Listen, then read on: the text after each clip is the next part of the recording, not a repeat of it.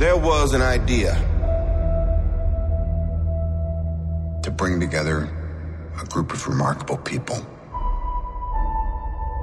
To see if we could become something more. So when they needed us, we could fight the battles that they never could.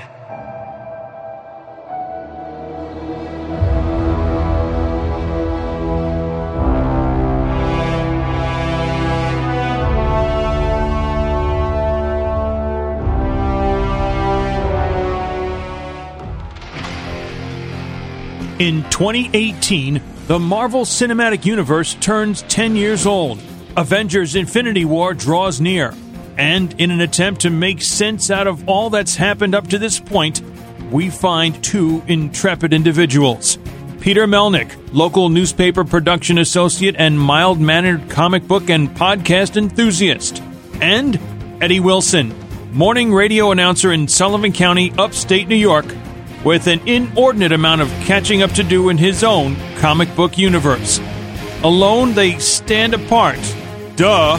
But together, they are the Marvelists. Cross the rainbow bridge of Asgard, where the booming heavens roar. You'll behold in breathless wonder the god of thunder, mighty Thor. When lame Dr. Donald Blake strikes his wooden walking stick upon the ground, it becomes the mystic mallet Mjolnir, and Blake is transformed into the Norse god of thunder, master of the storm and the lightning, heir to the throne of immortal Asgard, the mighty Thor. Welcome, everyone, to the Marvelists, the Marvel Cinematic Universe podcast. I'm Peter Melnick. And I'm Eddie Wilson. And first off, before we get into today's discussion of Thor, The Dark World, we are going to talk to you first about how you can find us on them thar social media websites. You can find us on Facebook at facebook.com/The Marvelists. You can find us on the Twitter at The Marvelists. At Peter Melnick. At eWilson959. You can also find us on the Instagrams at The Marvelists. We're not on Vero yet, but maybe we will if we can figure something out with that. But otherwise, you can rate, review, and subscribe on iTunes. Share it on social media when we drop a new episode for your listening ear holes. And the other big one, you can also drop a line in our mailbag. TheMarvelists at gmail.com. And finally, the real finally, you can also go on Stitcher Radio and listen to the show. I'm just doing a lot of dramatic pauses. It's fun. It's cool. So it's dark. Good prep. It is. For the dark world. Banging a bongo. Bang a gong. Get it on. T-Rex? Sure. Or Trex, like they called it. Power station, even. Trex, like they called it in Baby Driver. Did they now? Mm-hmm. Anyway, so Eddie, since the last episode happened, you watched Black Panther. What did you think of it? Let the audience know. Gave it 2 paws up. Well, in my case, since we have brother and sister Black Cats, 4 paws up. This is very good movie. I know some say best Marvel Cinematic Universe movie, maybe up there. Definitely, if you go by revenue, no question, hands down. Sorry, paws down. It is what, with or without claws retracted. But definitely a force to be reckoned with in what it set out to do. I know somebody in the audience on Sunday morning when I saw it had said, yeah, they've got best costumes. That, they're getting that award, if nothing else. And maybe, some scenes will factor in there, too, for that particular award when it comes time. So, hey, why not? I mean, honestly, I still want to see it a second time. I haven't been able to go out to see it because... Yes, and I want to jump in just to say, too, because really with any movie, not just Marvel movies, other movies, you don't get everything. I mean, when I was in high school in senior year, I took a film class part of what we had to do if we were going to review a movie and write up about it. We had to watch it 3 times, preferably consecutively. And at that point, it maybe wasn't as big a deal to sit through multiple showings without any theater employees saying, "What are you doing?"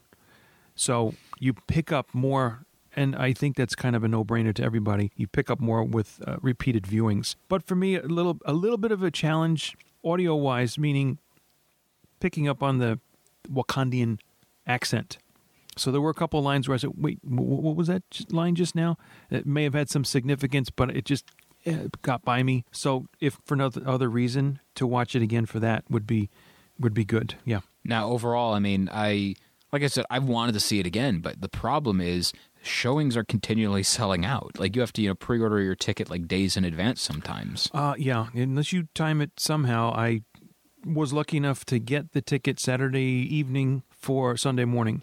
And what I was seeing, though, because the theaters want to make more money on the 3D showings, which I think we talked about last episode, is you'll have 2 different theaters showing the real 3D or 3D plus or 3D out the wazoo, whatever it is, versus regular normal 2D, humdrum, whatever, but that's fine by me. And yes, a couple of the showings sold out a little later in the afternoon. On its second weekend out, I mean, it's still going to be around for this third weekend and possibly a fourth. I don't think there's a problem with. The only thing you get, of course, when a movie is out longer is limited number of times, more limited than at the outset.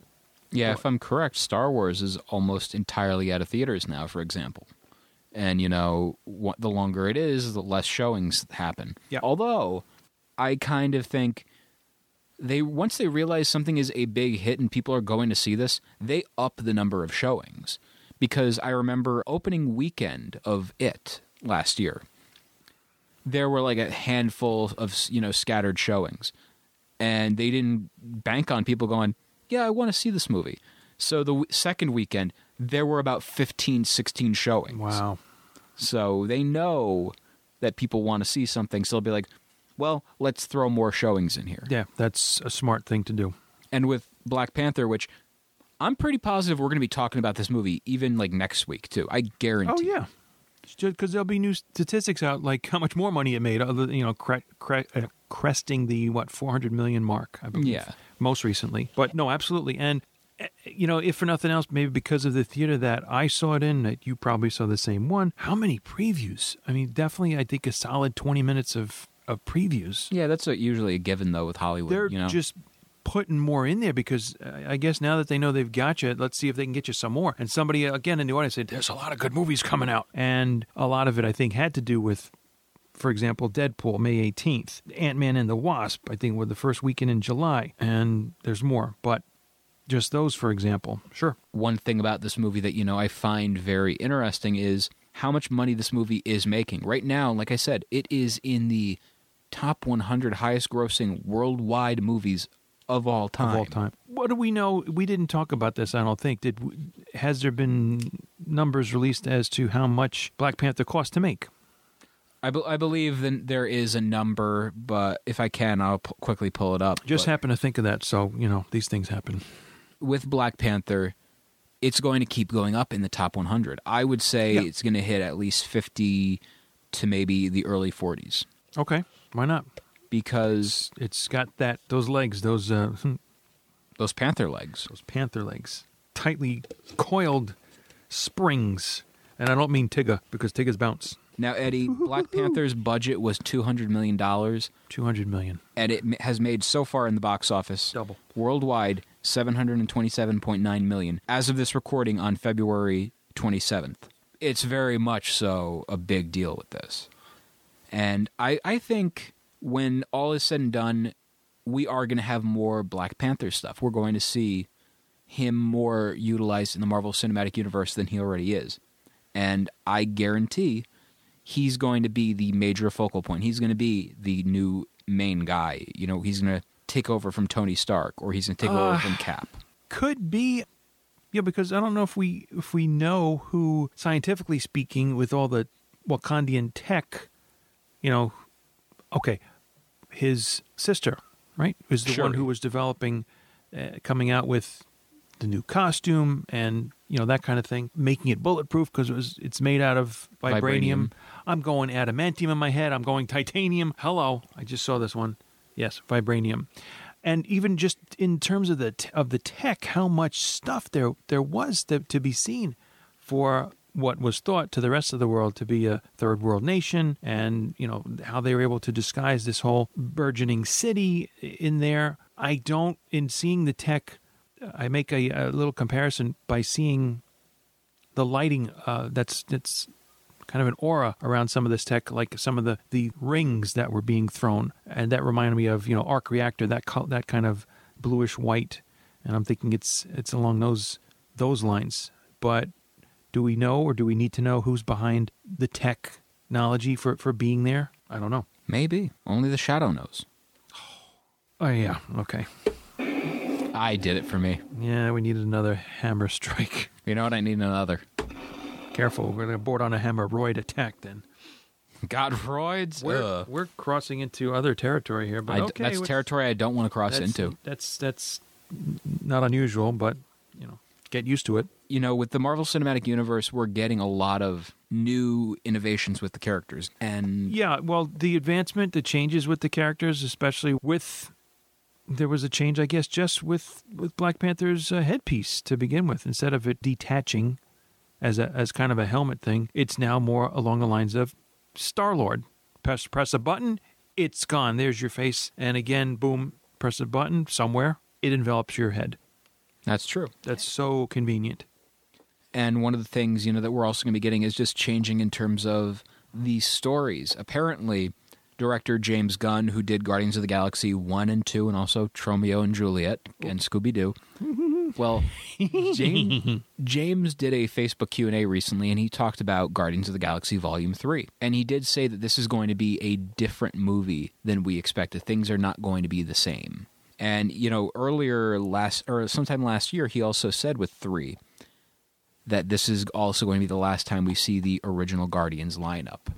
So maybe that in itself is what will be, quote, different. Yeah. But I guess he didn't expand or elaborate onto what he meant by different. And there's a lot of fan speculation with this as well, because people are going, well, if they do this, are they going to change the tone of the movie? Because remember what we're incorporating, Peter's Zune. He has the Zune, music device, and it's going to have music, according to James Gunn, from 1980-something, I want to say 86, until 2013, maybe? I don't know. But if that's the case, that's kind of a big deal, and it's going to be very much a metamorphosis of that franchise, because... Well, if they do change, yes, the musical texture, because both Guardians films heavily relied on a soundtrack with recognizable songs. If that takes a different path, then yes, you've definitely changed that part of it anyway. I am excited for that movie, though, not going to lie. Of course, you're Star-Lord. Well, yeah. In your alternate something or other. Also, before we get into our Thor: The Dark World discussion, we also want to mention that there is fan speculation going around about the trailer for Avengers: Infinity War. And somebody on Marvel Studios subreddit, r/Marvel Studios, I noticed what they said, and it makes a lot of sense. If you've noticed, this trailer will drop sometime around, I want to say, we'll have it between March 1st to March 10th. No later than March 10th, because the trailers for Iron Man 3, Iron Man 2, Age of Ultron, Guardians of the Galaxy Volume 2, etc., they always dropped around that time frame each year. And these were other movies, I'm going to assume, that came out the first weekend in May. Correct. So history will dictate that happens as well. But this is trailer number 2? Correct. The first we've seen, it came out first, internet-wise, and... and in theaters. That was a damn good trailer to begin with. So, but it was known, I think, even before the first one dropped, that there would be more than one. Now, what I want to know is how much are we going to get in terms of the cross-pollination of the Avengers and the Guardians in this trailer, because for those of you keeping score at home, there was a trailer that got leaked at San Diego Comic-Con and D23, one of the two, over the summer. That was the exclusive footage that audiences there got to see. Now, lucky for us, like I said, some brave souls ended up recording this and throwing it up on the interwebs. And we got to see, that footage. And what was cool about it was we saw some of the team-ups between the Guardians and the Avengers. Now, could this happen for this trailer? Yeah, it's a safe assumption, I would think. I don't think you'd be far off the mark if it didn't happen. But, yeah, it seems to be definitely what's going to happen. Hey, you know what? Maybe, here's an idea. Look out. Light bulb just went off, or synapse just fired in between brain cells. That this second Guardians trailer picks up where the first one left off with, what was it, Thor saying to the Guardians, "Who the hell are you guys?" And Mantis waving. Yeah. Just that gentle little wave. Yeah. Mm-hmm. And it's funny, too, because Disney does a very good job with keeping close wraps on things, if that's the expression. Keeping things under wraps? There we go. Close tie. No, yeah, well, okay. You know what we mean. I'm like Tommy Wiseau, geez. Anyway. Who? Exactly. But the Who's Tommy? That's my thing Tommy, is... can you hear me? Oh. There's actually footage from Avengers Infinity War that has leaked on the internet. And it's very good quality footage from footage we have not seen. And I will talk to you about it off mic, but it's pretty damn impressive. And now we're actually going to circle back over to Black Panther, and some recent tweets resurfaced over the past couple of days. And I got to tell you, they're actually really funny and really interesting to see. So Eric Killmonger himself, Michael B. Jordan, actually tweeted 6 years ago that one of the roles he would love to perform in is Black Panther. And he put that on himself. Yeah, he saying, said hey, hey guys, by the way, just so you know, FYI. Yeah, okay. 6 years ago. We'll have to take his word for it then. He didn't get to play Panther, but he did get to play a damn fine villain. And it's interesting because a lot of people are going on about that character that he is on par with Heath Ledger's Joker.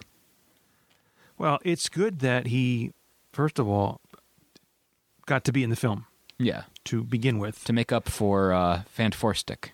Look, we don't know, if that was recompense or penance or anything, but... The dude is a phenomenal actor. Yeah. And so we don't know. I don't think 6 years ago casting was done or anything to that effect. So he's probably grateful he got to get into it in this capacity. Oh, yeah. But who knows what the list was of people. I'm sure somebody does, or it leaked, and I just don't know it. So don't pay attention to me. There's a lot of people that were being considered. I'm sorry, it has to go back to before Civil War.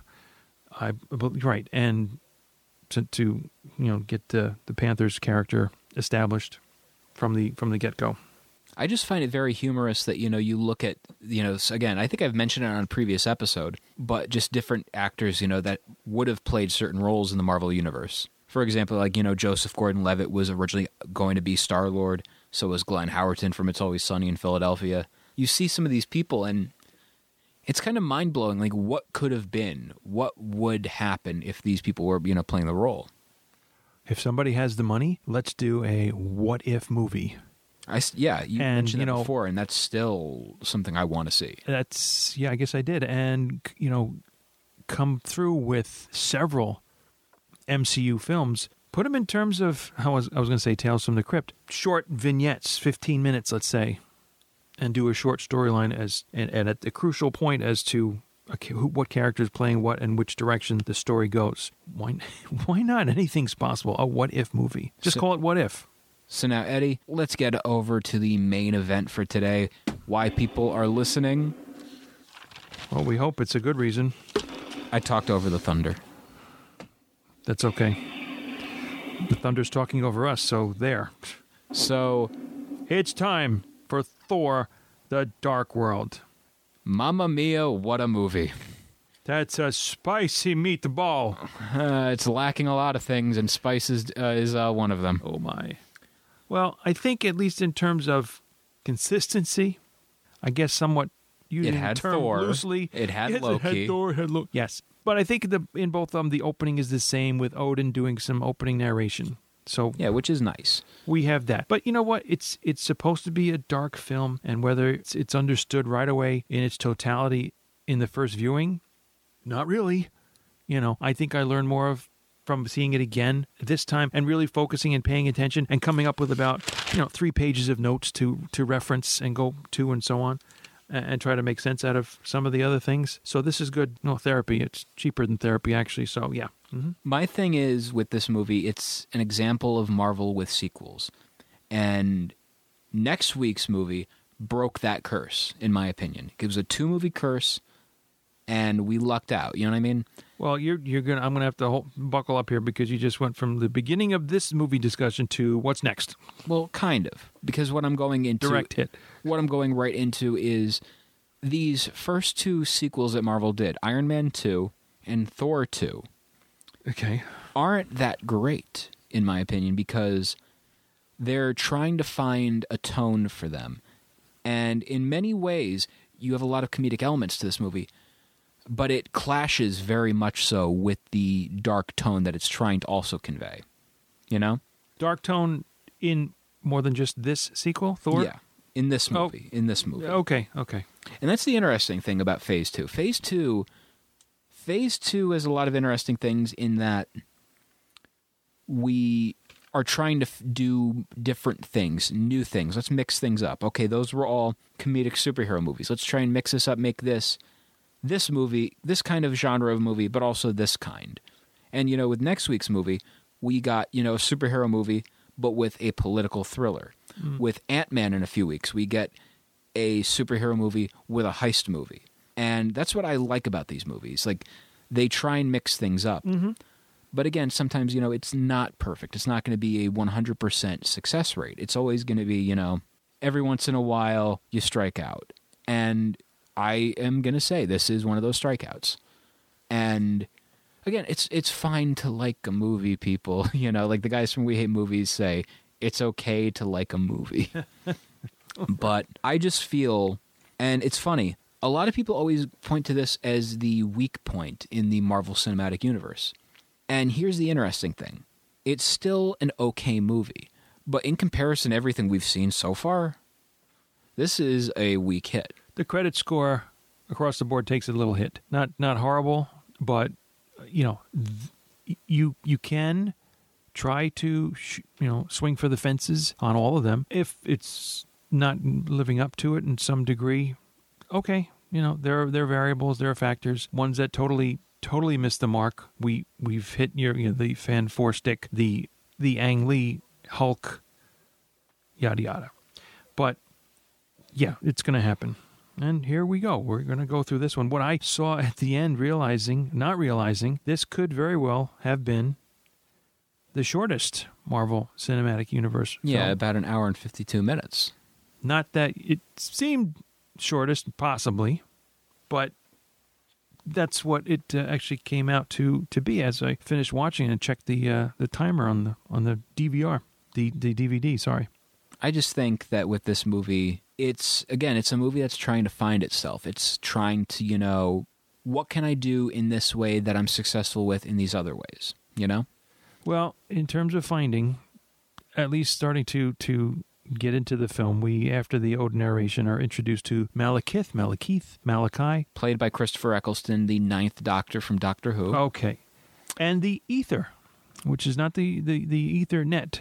Don't be confused because it's got that silent A in the beginning of its spelling, and described as an ancient force of infinite destruction. And at the beginning, I can't tell. Is it a liquid? Is it a gas? Is it a cloud? I can tell animal, that it's mineral, vegetable. Is it blood? It is blood red for sure. It turns out to at least start off as. It does take actually several forms throughout the course of the movie, but mostly, yes, it's a liquid. When Thor does try to destroy it with lightning later with the hammer, sometimes it works. Sometimes you can just hope. He actually pulverizes it into some kind of gas cloud, but then, I guess upon interacting with the lightning hitting the ground, you've got now crystal-type pieces rising up to reform. But you're also introduced, or at least hear of part of Odin's telling about his father, King Bor, I'm assuming as in the animal. And not how I felt watching this movie.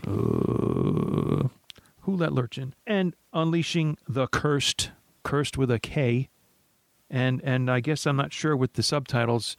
Do we even get to know what language they're actually speaking in that we need the subtitles for? Elvish It Presley. could be Elvish. Yes, they are fighting against the dark elves. Now, they're not vertically challenged.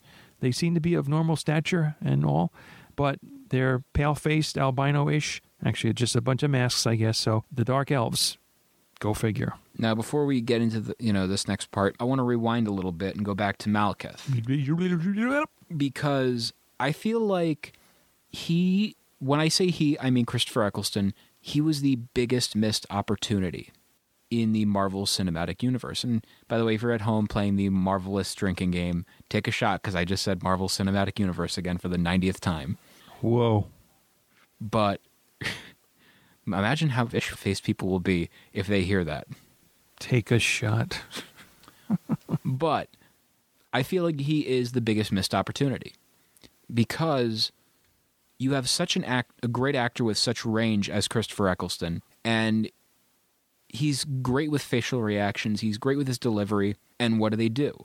They throw him, under a bunch of makeup, and they give him a voice, with accents and everything, and you don't really get that acting out of him. It's just, it's like weird, you know what I mean? It's the same. I don't know his other work, so I can't speak to that. But yes, they put the makeup on. His face is scarred throughout the course, getting a little halfway progressively from being hit by lightning from Thor. And yes, his vocal delivery is definitely deep and ominous. Facial expressions mostly the same. You just know he's bad.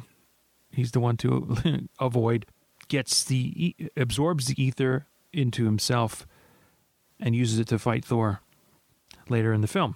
And again, it's just, to me, it's interesting that, out of all of the BBC actors, he was the biggest, misstep.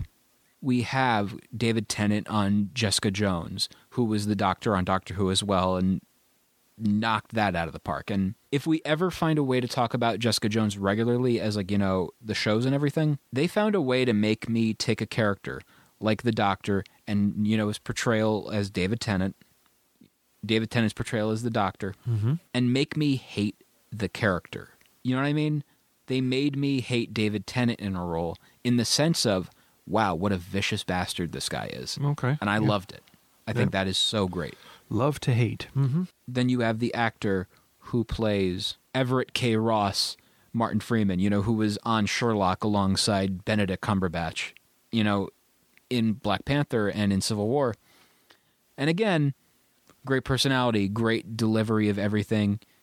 And it just bums me out that Eccleston, on the other hand, wasn't given that fair shot. And then you also have Idris Elba, who plays, Hemdall. Mm-hmm. Yep. Fantastic. Because of what he is in these movies. He's, especially in Ragnarok, which we're going to get to in the next few months, just phenomenal. So to see Malekith, it does bum me out.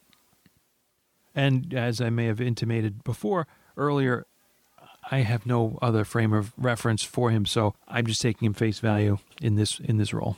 How do you rank him compared to the other villains that we've seen, though? He's formidable, no doubt. You don't want to cross paths with him, and sending out the cursed with, I guess, some kind of activated bomb that he can just toss, and here pops out a vacuum of sorts, because it will suck you into and throw you into another world, perhaps, because the 9 worlds are coming into alignment for every 5,000 years, that they're close enough to each other that you can pass through relatively easily, and then when that's finished, no more. So, he's, I want to say again, a force to be reckoned with, not to take lightly. So, they I think for the role that it was good. It was okay. Superior? No. But, I don't know. I feel like overall this character just didn't have much of an impact compared to other characters in this, or not in this, but in other Marvel movies. Like, I feel Vulture was a more impactful character than he was. Vulture was a well-established character in the comic books, so fans were possibly drooling to see how this was going to play out in film.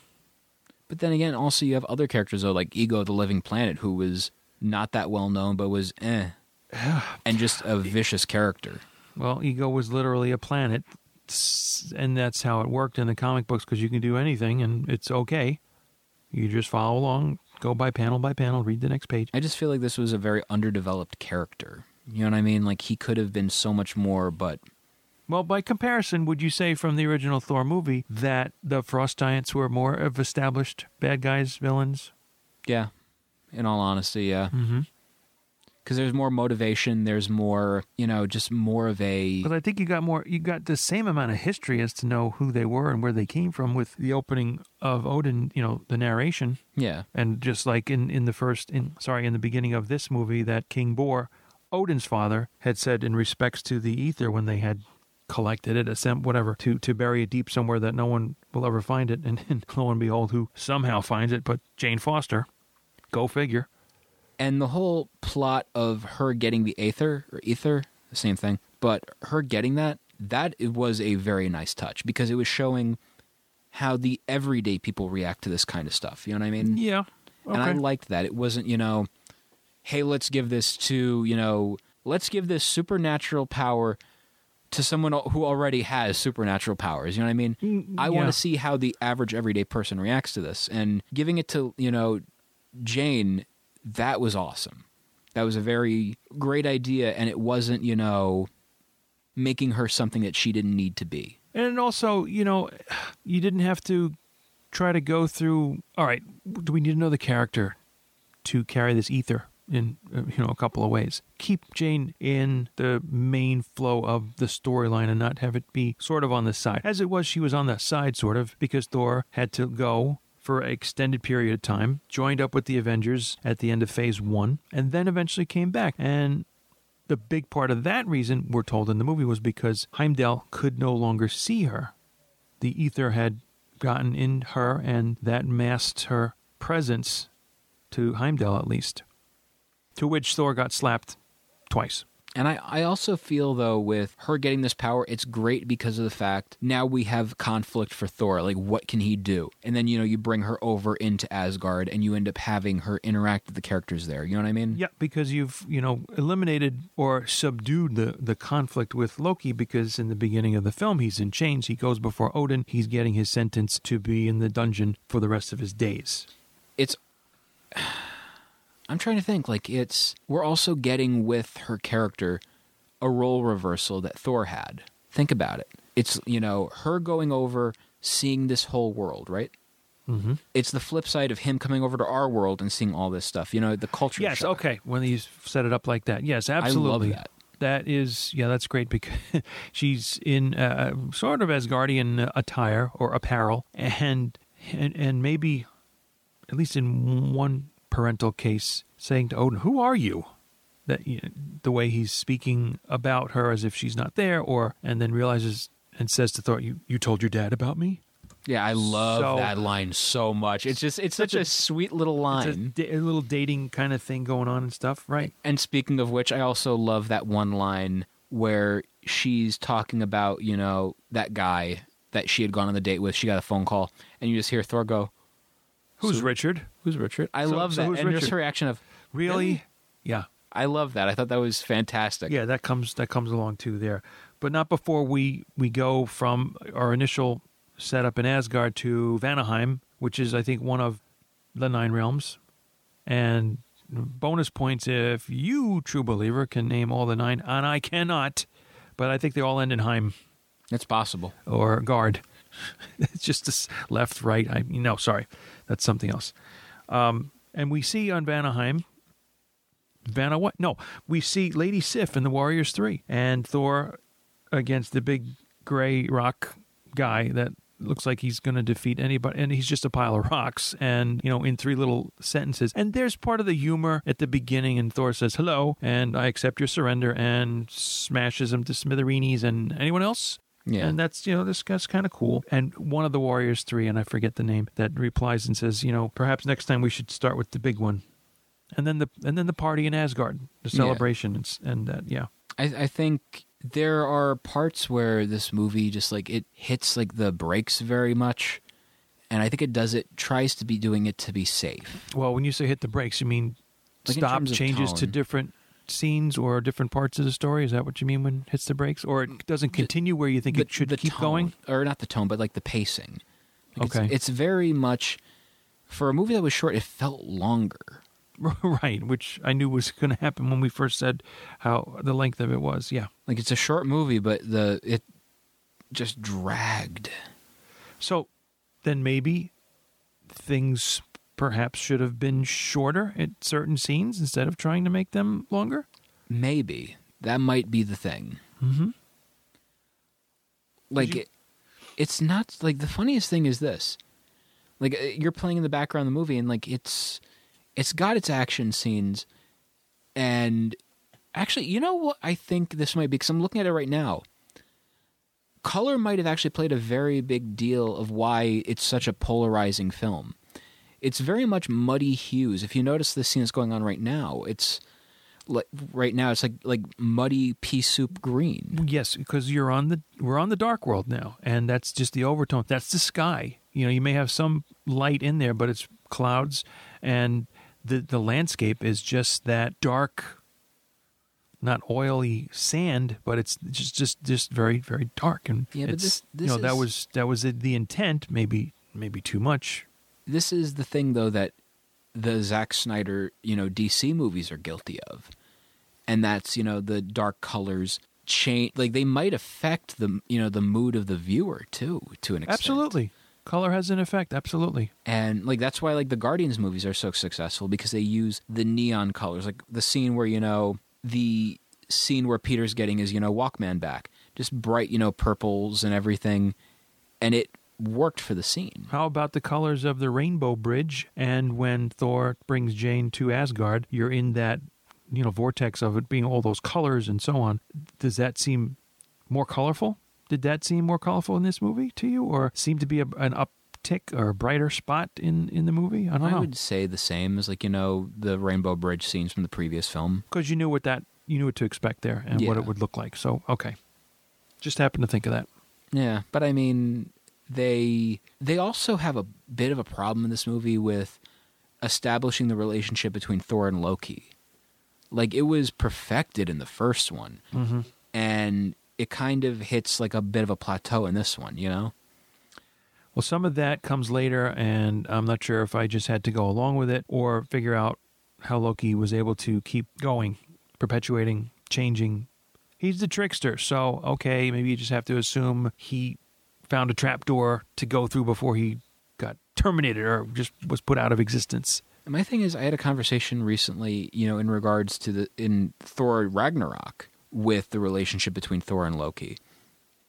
And the way it worked best was the characterization of, apprehension. I really don't want to do this to you. I really, I do kind of like you. You are my brother, I liked that. Mm-hmm. And in this, it's just, oh, Loki's a dick. Well, it just reminded me of in Avengers when they all get together, the superheroes, and negative is being spoken about Loki, and Thor pipes up and says, have a care how you speak about him. He is dangerous, let's say, but he is my brother. And Black Widow says he killed 80 people. He's adopted. So it's, I like stuff like that where it's, the quick little comebacks to that, The quips. The quips are great. Yeah. We like clips. We like quips, too. Quisp? That's the Elmer Fudd quip. What about Quisp? That's a good cereal. Yes. Almost resembles the corn chip. Fritos, perhaps. No, it's sugary versus salty. Never mind. Imagine. What if those came together? Wow, what would that be? Never mind. Sugar and sweet. Next best thing besides chocolate dipped potato chips. Ugh. Ugh. Have you tried those? Yeah, they can be a mouthful. They can be addicting. But I didn't say chocolate dip, bacon. I've seen people do that in an ice cream as well. Yeah, okay. So, yeah. Wow. We stray. How about we go to London now? Here we find Jane Foster and Darcy, and Dr. Eric Selvig is on the TV because he was streaking in Stonehenge. So here comes the rest of the characters, and seeing these, I guess, 3 kids that Jane and Darcy go to in this abandoned building where something is inside it's invisible, where you can place objects down, however many stories of this building, and they kind of disappear and they phase somewhere else. They show up somewhere else. Well, for me, with these characters being utilized in this film this time, I like that they did a bit of a repeat from the first movie. That was great. Mm-hmm.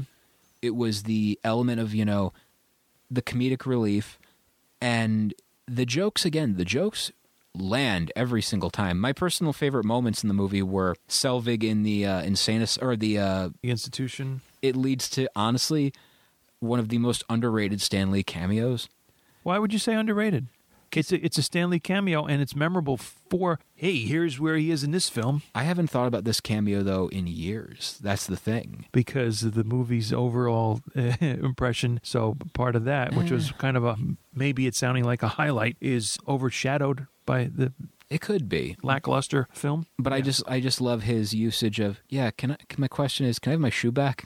I love that. It's something funny that, with that character, you get the Stan Lee character, you get, that little bit of lightheartedness and, an otherwise dark kind of film. Well, another funny, odd part, too, to continue along, is the fact that Jane, who didn't think she was gone, but apparently was, and she found the ether, and apparently it found her, came back. Darcy says, "Where were you? I had to call the cops. You were gone 5 hours." And it's not raining around Jane herself. So perhaps this is the ether, I assume, now that I'm thinking and talking it through, protecting her from the elements. And again, like I said, slapping Thor, "Where were you?" And typical, although valid, typical of a relationship when the male is being confronted with a question like that. "Where were you? The Bifrost was destroyed. The 9 realms erupted into chaos. Wars were raging. Marauders were pillaging. I had to put an end to the slaughter." All that stuff. Yeah. In fact, it reminded me of the Blues Brothers with Carrie Fisher and John Belushi having a scene. They had a relationship, it is assumed. "You just left me." And John Belushi says, "There was an earthquake. There was a fire. I couldn't start my car. I couldn't find my keys. There was a famine. Oh, please take me back." All those excuses. Yeah. I just love the usage of the Earth characters. I think they, in my opinion, they were what was missing for me for Thor Ragnarok, when I really think about it. Mm-hmm. And when we get to that, that episode, we'll get to that. But I think the usage of the, human characters builds such a great bridge for this character of Thor, Yeah, exactly. Side note, one of the excuses that Thor had said, "I had to put an end to the slaughter." I just realized what I had put as a note. I put in quotes "Up All Night," the song by Slaughter. Well, yeah. And you don't want me to go and pitch up, do you? You can if you want. Up all night, sleep all day. Okay. I love how... Give that a thunder peal. That's not any other appeal. I like how I go, "Sure, you can do it," and immediately you went into it. I know. I don't need any incentive. It's all good. I'm my own motivator. But we get to see how, I was just thinking in a similar tangent to Pepper having the armor on her and Extremis from Iron Man 3, that Jane and the ether repelling the London Kappas, and Thor then, of course, yes, taking Jane to Asgard, and Darcy saying, "Holy shit!" It's kind of funny that we see the sequel universes. The love interests get, that one moment where they can be super powered, Yeah. And would you say, I think the love interest, with Agent Carter, she was already badass, so she didn't need that transformation, Yes, that's correct. She had training. She was in the military. Technically, Captain America is the inverse of that, because he's the love interest, and he ended up becoming cool on his own. He became badass. So it's one of those flip side kind of things. Yeah, yeah. There's this next point I gotta just say that I called it Malekith Land because they do name it on the screen, and it's another one that ends in Heim, and it's Svartalfheim. Svartalfheim. Svartalfheim. Yes. Malekith Stephen Sondheim. Malekith Land. And that's the only time you need to worry about it, because I don't know if anybody else is going to, remember that. And the line that if you lived here, you'd be home now. This is a good... Okay, sure. Let's drop that one in. But we get to learn a little bit about some of these relics, actually, a little bit about the ether. And this one, again, being in liquid form, and Odin saying there are relics that predate the universe itself. What's in her, meaning Jane, appears to be one of them. So, from where Odin speaks, predate the universe itself. Whoa, that's like way, way back. Talk about a flashback. And then we see how to make a new cursed, or cursed, if you will. And again, in whatever language. Maybe it's Malekith fish language, or Malekithese, sorry. That's more appropriate, I guess so. Fast forward to another funny Thor line when the prison break happens in the dungeon. The cursed is one of the prisoners who breaks himself out, breaks the other cells, and lets other prisoners out. And Thor comes down and just, says, return to your cells and no harm will come to you. You have my word. Somebody attacks him. Very well. You do not have my word. And then another relationship twist with Lady Sif and Jane, who has been brought to Asgard, exchanging a look. And I drew a little cat face next to it as if to say, meow. The two of them are their intuition or something, suspicion is going up, because apparently they're on opposite sides of being Thor's love interest, perhaps. Or not. More than just perhaps. Frigga and Odin exchanging a kind of a funny line by him saying, despite all I have survived, my queen still worries over me. And then she says, it's only because I worry over you that you have survived. So she's asserting her place. And, for herself, female power, if you will, kind of thing. And then, of course, the memorable lead into the Stan Lee cameo and Selvig in the institution explaining the convergence and all the realms, I believe, as he calls it. It's beautiful. It's simple. Any questions? Yeah. Can I have my shoe back? Now, what I want to know is, do you think these scenes, the comedic scenes, help lighten up everything for the long term for the movie, overall? For the long term of the movie? Yeah.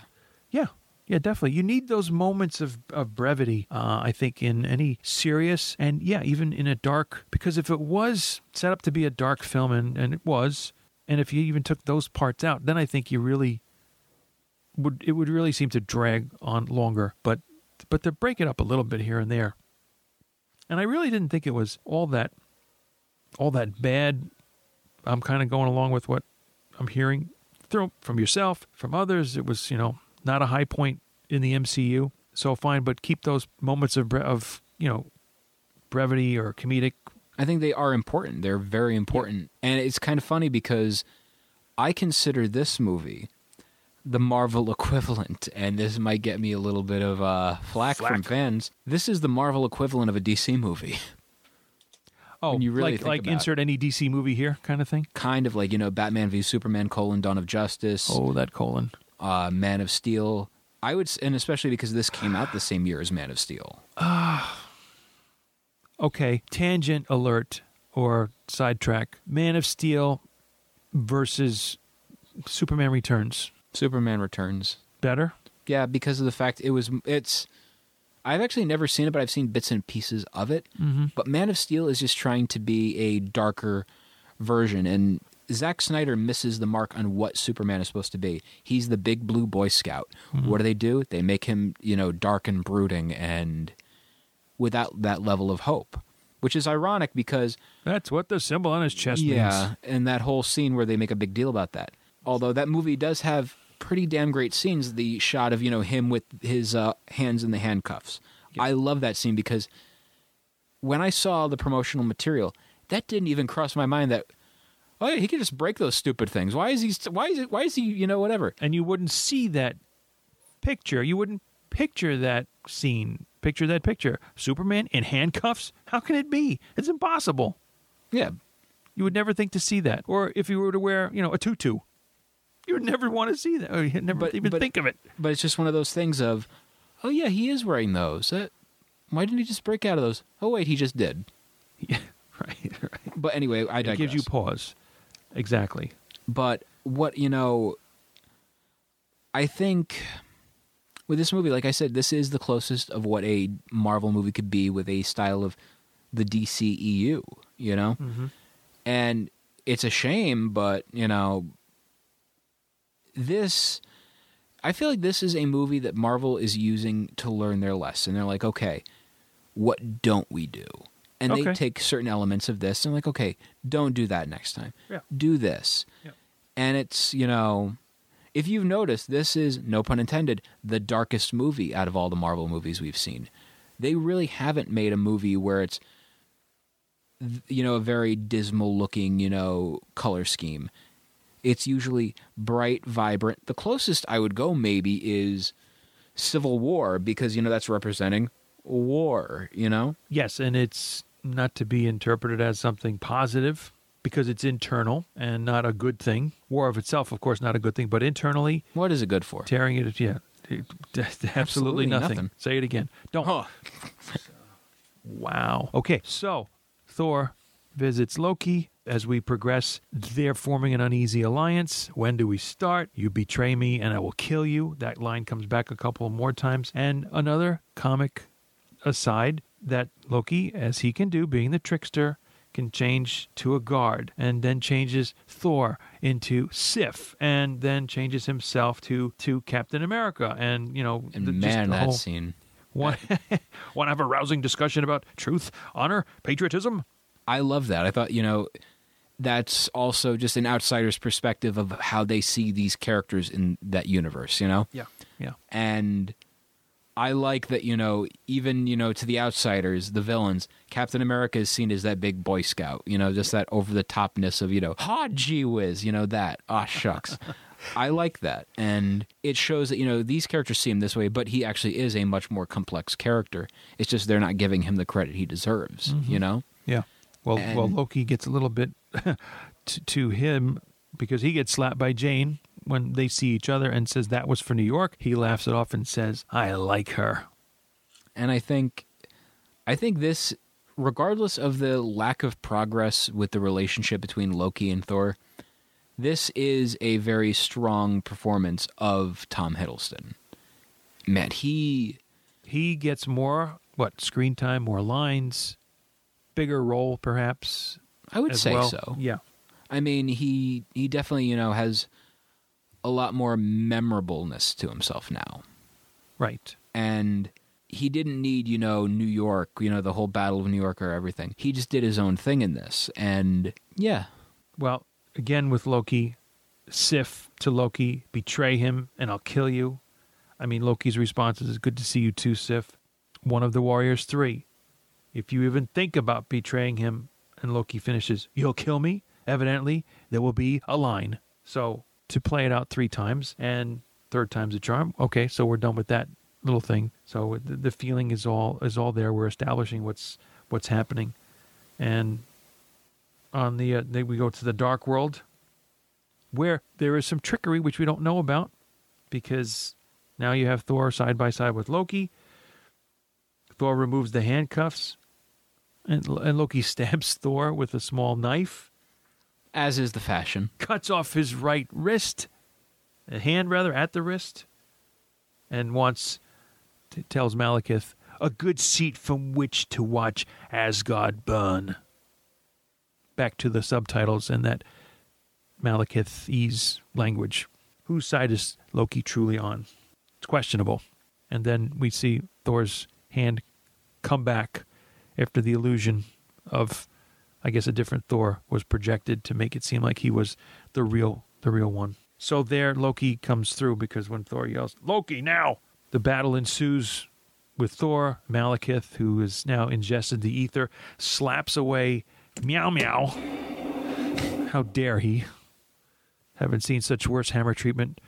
Well, the worst was, of course, in MC Hammer in the mid Ragnarok. 1990s. No, when he tried to do Hela, the goddess of death, shattered it. That was the worst treatment of this enchanted Uru hammer. Ooh, when was the last time we said Uru?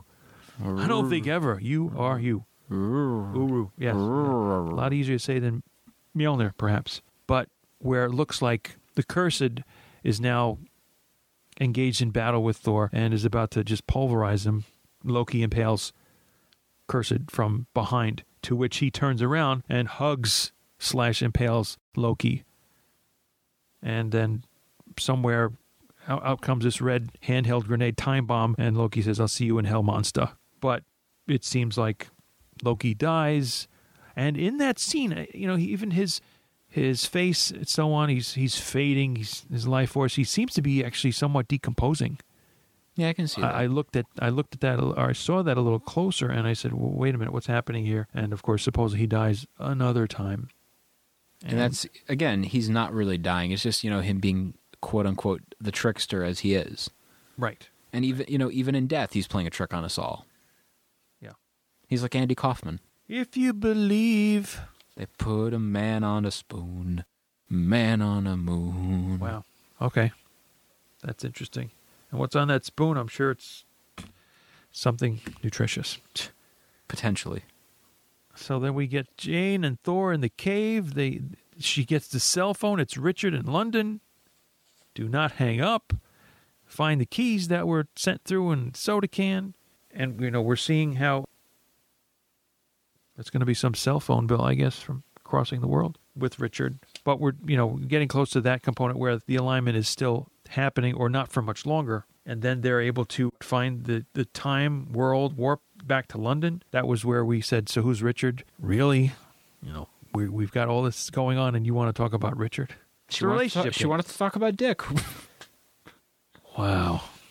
Let's talk about baby. That could be an edit. The other thing now with respect to Loki is back on the Dark World, you see this encompassing somewhat greenish light that overtakes, I guess it's a guard or a soldier from Asgard who reports to Odin. And then it's found with Selvig's help. The point of the convergence is going to be in Greenwich, not Connecticut, but in merry old England. Manchester, England.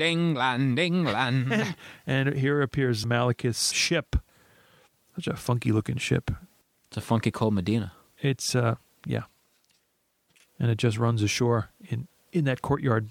And the student who's in the university, when they're being told by Jane and Selvig to get out, he says, "That's Thor out there. He's waving his hammer around and everything." Then when the glass shatters from all the windows, yeah, it's a different story. And just like it reminded me of a Rocky Horror scene where I'm calling it a trans world hopping frenzy, where two of the characters pop up right in front of the other two characters. That is Darcy and Ian. Darcy's intern pop up right near Jane and Selvig, and you go from Darcy, Jane, Ian, Selvig, meow meow, as it goes flying by. And that reminded me of a Rocky Horror thing. Rocky, Scott, Brad, Jane, Rocky. With the fortune cookie. But yeah, man, just like, again, those moments are so helpful to this movie, Yeah. I love it. Yeah. The next portal, the next fade transition had to do with Thor being knocked to the ground, Jane trying to help move him because that big ass ship is coming down, but actually goes into a portal that Jane has, that scientific concoction of a big controller sort of holding in two hands, but is able to phase that to go to the Dark World, which is where Malekith is, and that kind of lands on him, smashes him, and he's out of the picture. So Selvig had done that, sorry, and holding the remote says, "Everybody okay?" And we're all good there, kind of thing. But then Thor is MIA again, and with Odin saying, "I'd rather be a good man than a great king," and Odin saying, one son who wanted the throne too much, another one who will not take it. Is this my legacy?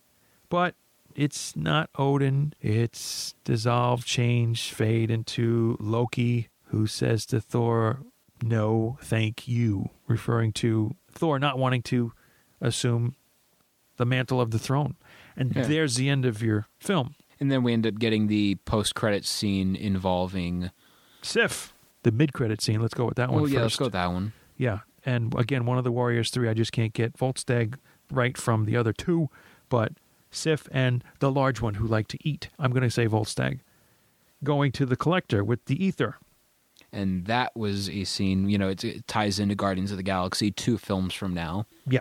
And it was very much a stark a contrast that, you can see in regards to that, that scene in this whole film in general. Like, you already get the vibe of what Guardians could be with this, You can, if you're looking back at it now, because otherwise you don't know where it's going because you don't have Guardians at this point. But just to bring it full circle, by it being said, it's not wise to keep two Infinity Stones so close together because the Tesseract is on Asgard, and the Collector saying, I can assure you it will be absolutely safe here in my collection. The Asgardians depart, and 1 down, 5 to go.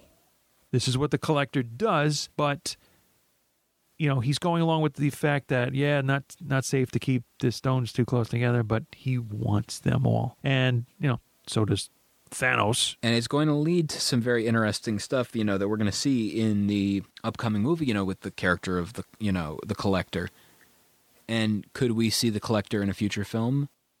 You never know. I think we probably should. We haven't seen this character all that much. The most we have seen the Collectors in the first Guardians movie, I believe. And it's such an interesting character that, doesn't get the attention that he really deserves. Maybe in a sense, so too with Ragnarok is the Grandmaster. Who are both brothers. Yes. They're of that. Is it Eternals? Am I thinking of the wrong title for them? Okay. Then, yes, then they are. But now, to what you said, the post-credit with Jane in her apartment, kitchen table, Selvig is there, Darcy is there, Ian is there, and then you've got your thunder outside and the vertical rainbow flashing up and down kind of thing. Thor appears, he's back, he's on the rooftop, and I guess what came somewhere through with him, one of those dark world beasts that's chasing a flock of birds over across the rooftop, and there's your kind of funny ending. And the ending that says, Thor will return. That's it. 1 hour, 52 minutes. Done. Now let's get into the ending. Obviously, a lot of you have heard already how I felt about this movie. So let's go first off into the ranking. I give it a 2 out of 5, and it rests comfortably at the bottom of my ranking. And it was really hard for something to beat Iron Man 3 last week, but here we are. And I was hoping this would be a better movie, but that was not the case. It rests comfortably at the bottom of your ranking. Well, it's better than it ranking comfortably at your bottom. Potentially. But I think what this movie had problems with was it was trying to find its identity. And was it trying to be, this super serious, mythical movie? Yes. But it was also trying to incorporate levels of humor, which did work. But it's interesting. The comedic elements worked perfectly. The mythical elements, however, I feel fell flat on their face. And it just, total waste of talent with Eccleston, who could have been such a great villain. And instead he's just, Whiplash is much more memorable than Malekith. Yes, I agree. There was more of a tie with Whiplash to Vanko and Stark being the inventors of the arc reactor and so on. But, I know you're established again, Eccleston, underutilize it. But again, but you got to try and separate that because I have no choice, but I don't know any other thing from him. So if you're coming into this not knowing what else he did, you just got to go with what the character was. And that's what you got out of it. Mythical, I know you said falls short, falls flat on its face. I don't know how much more we could have expected from a mythical part. The comic stuff, yes, on point, hit the mark, no problem. Those are memorable. Those are good one-liners, as is the Stan Lee cameo. I think whatever he's done, Stan makes his mark is in his cameo. And he's played several varied characters in his different ones, which, we hit one at a time when we go back and look at and review. And that's another thing that should be out, is a little mini vignette of all the Stan Lee. And there was, cameos. At some point, all the cameos together. And just keep adding on as he can perpetuate and keep going with the line of films. Go, Stan, go. Exactly, right. You want my number? You want my ranking? 3.5. 3.5? Yes, my lowest score also. I still have hope out for it and still have faith and go along with what they've done in, another tale of Asgard. My thing is I don't see a rating any lower than this for the foreseeable future because almost all of the movies, right after that, it was knockout after knockout after knockout. Yep. So I do feel this was their movie where they learned, okay, hey, we made a mistake. This didn't work out so well with this. Let's try and do something different, but also something that can work. Yeah, enough said. And Thor definitely will return. And so will we, because next week, what episode are we going to have, Eddie? The film will be Captain America, the Winter Soldier. It's the movie that broke the streak of the quote-unquote bad sequels from Marvel. And what I like about this movie is it was the game changer for Marvel because it showed, hey, we can do this and we can do this in terms of genres. So I'm definitely excited for next week's episode, and I hope you all are as well. So let's get into our rankings. So for myself, coming in at number 8 is Thor the Dark World. Number 7, Iron Man 3. Number 6, The Incredible Hulk. Number 5, Iron Man 2. Number 4, Captain America.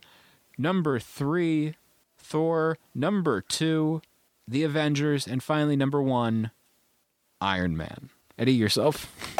I'm going to go to my book because it's time for another question. We don't need my rankings. I don't think this time anyway.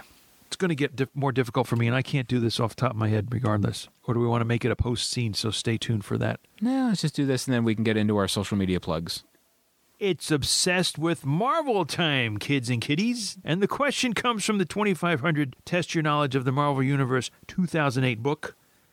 We have to go to, as the little mini computer tells us on this book, question number 975.